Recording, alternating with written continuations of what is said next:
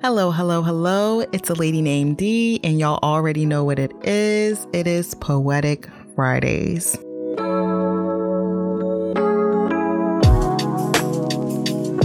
All right, so the first poem that I'm going to recite is a poem that I wrote called Timelines.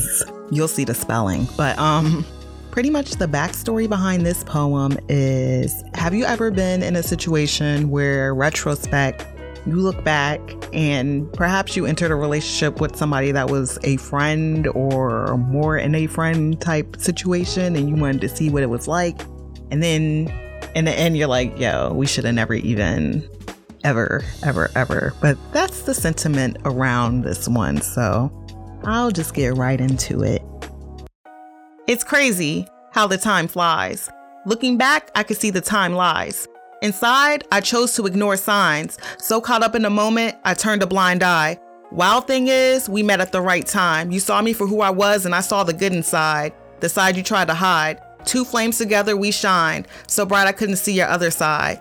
But the thing about flames, sometimes they burn out. Sometimes everything is over, that's the way it turned out. Only sometimes in the ember, a flame sparks.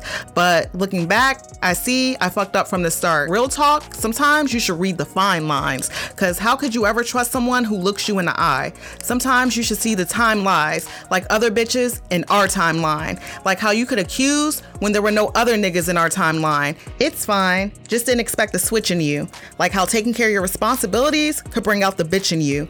And I'm not dissing you, I'm just saying it's sad too. How things had to end, but didn't realize when I was leaving a lover, I was also losing a friend. And once again, that was the poem titled Timelines. So the next poem I have is actually not quite the same sentiment. It's, have you ever met somebody and it was like, kind of like I said at the end of the other poem, ever met the right person at the wrong time type of situation? That's the whole vibe of this poem. So I'm gonna go ahead and get into it. It's called Soulmate Dissipates. I met you too late. That's why you coming around now seems so much like a mistake that I'll make again and again, overturning all logic, trying to stay away, but you keep drawing me in. One doesn't fall, likely they jump into sin. So easily left the boundary of friend. Now we are in murky waters, gotta swim, can't wade. Trying to divorce, getting lost in your voice all day. Distance can't even let you stay away. And the thought of never having you drives me insane. How did we get here again? No stolen kisses, but still bypassed friends? How is it that the one person that sees me is the one man on this planet I can never be with? How are you the biggest opportunity missed? Unknowingly, the irony of this is blowing me. My mirror image can't avoid the symmetry. Between us, can't deny the chemistry.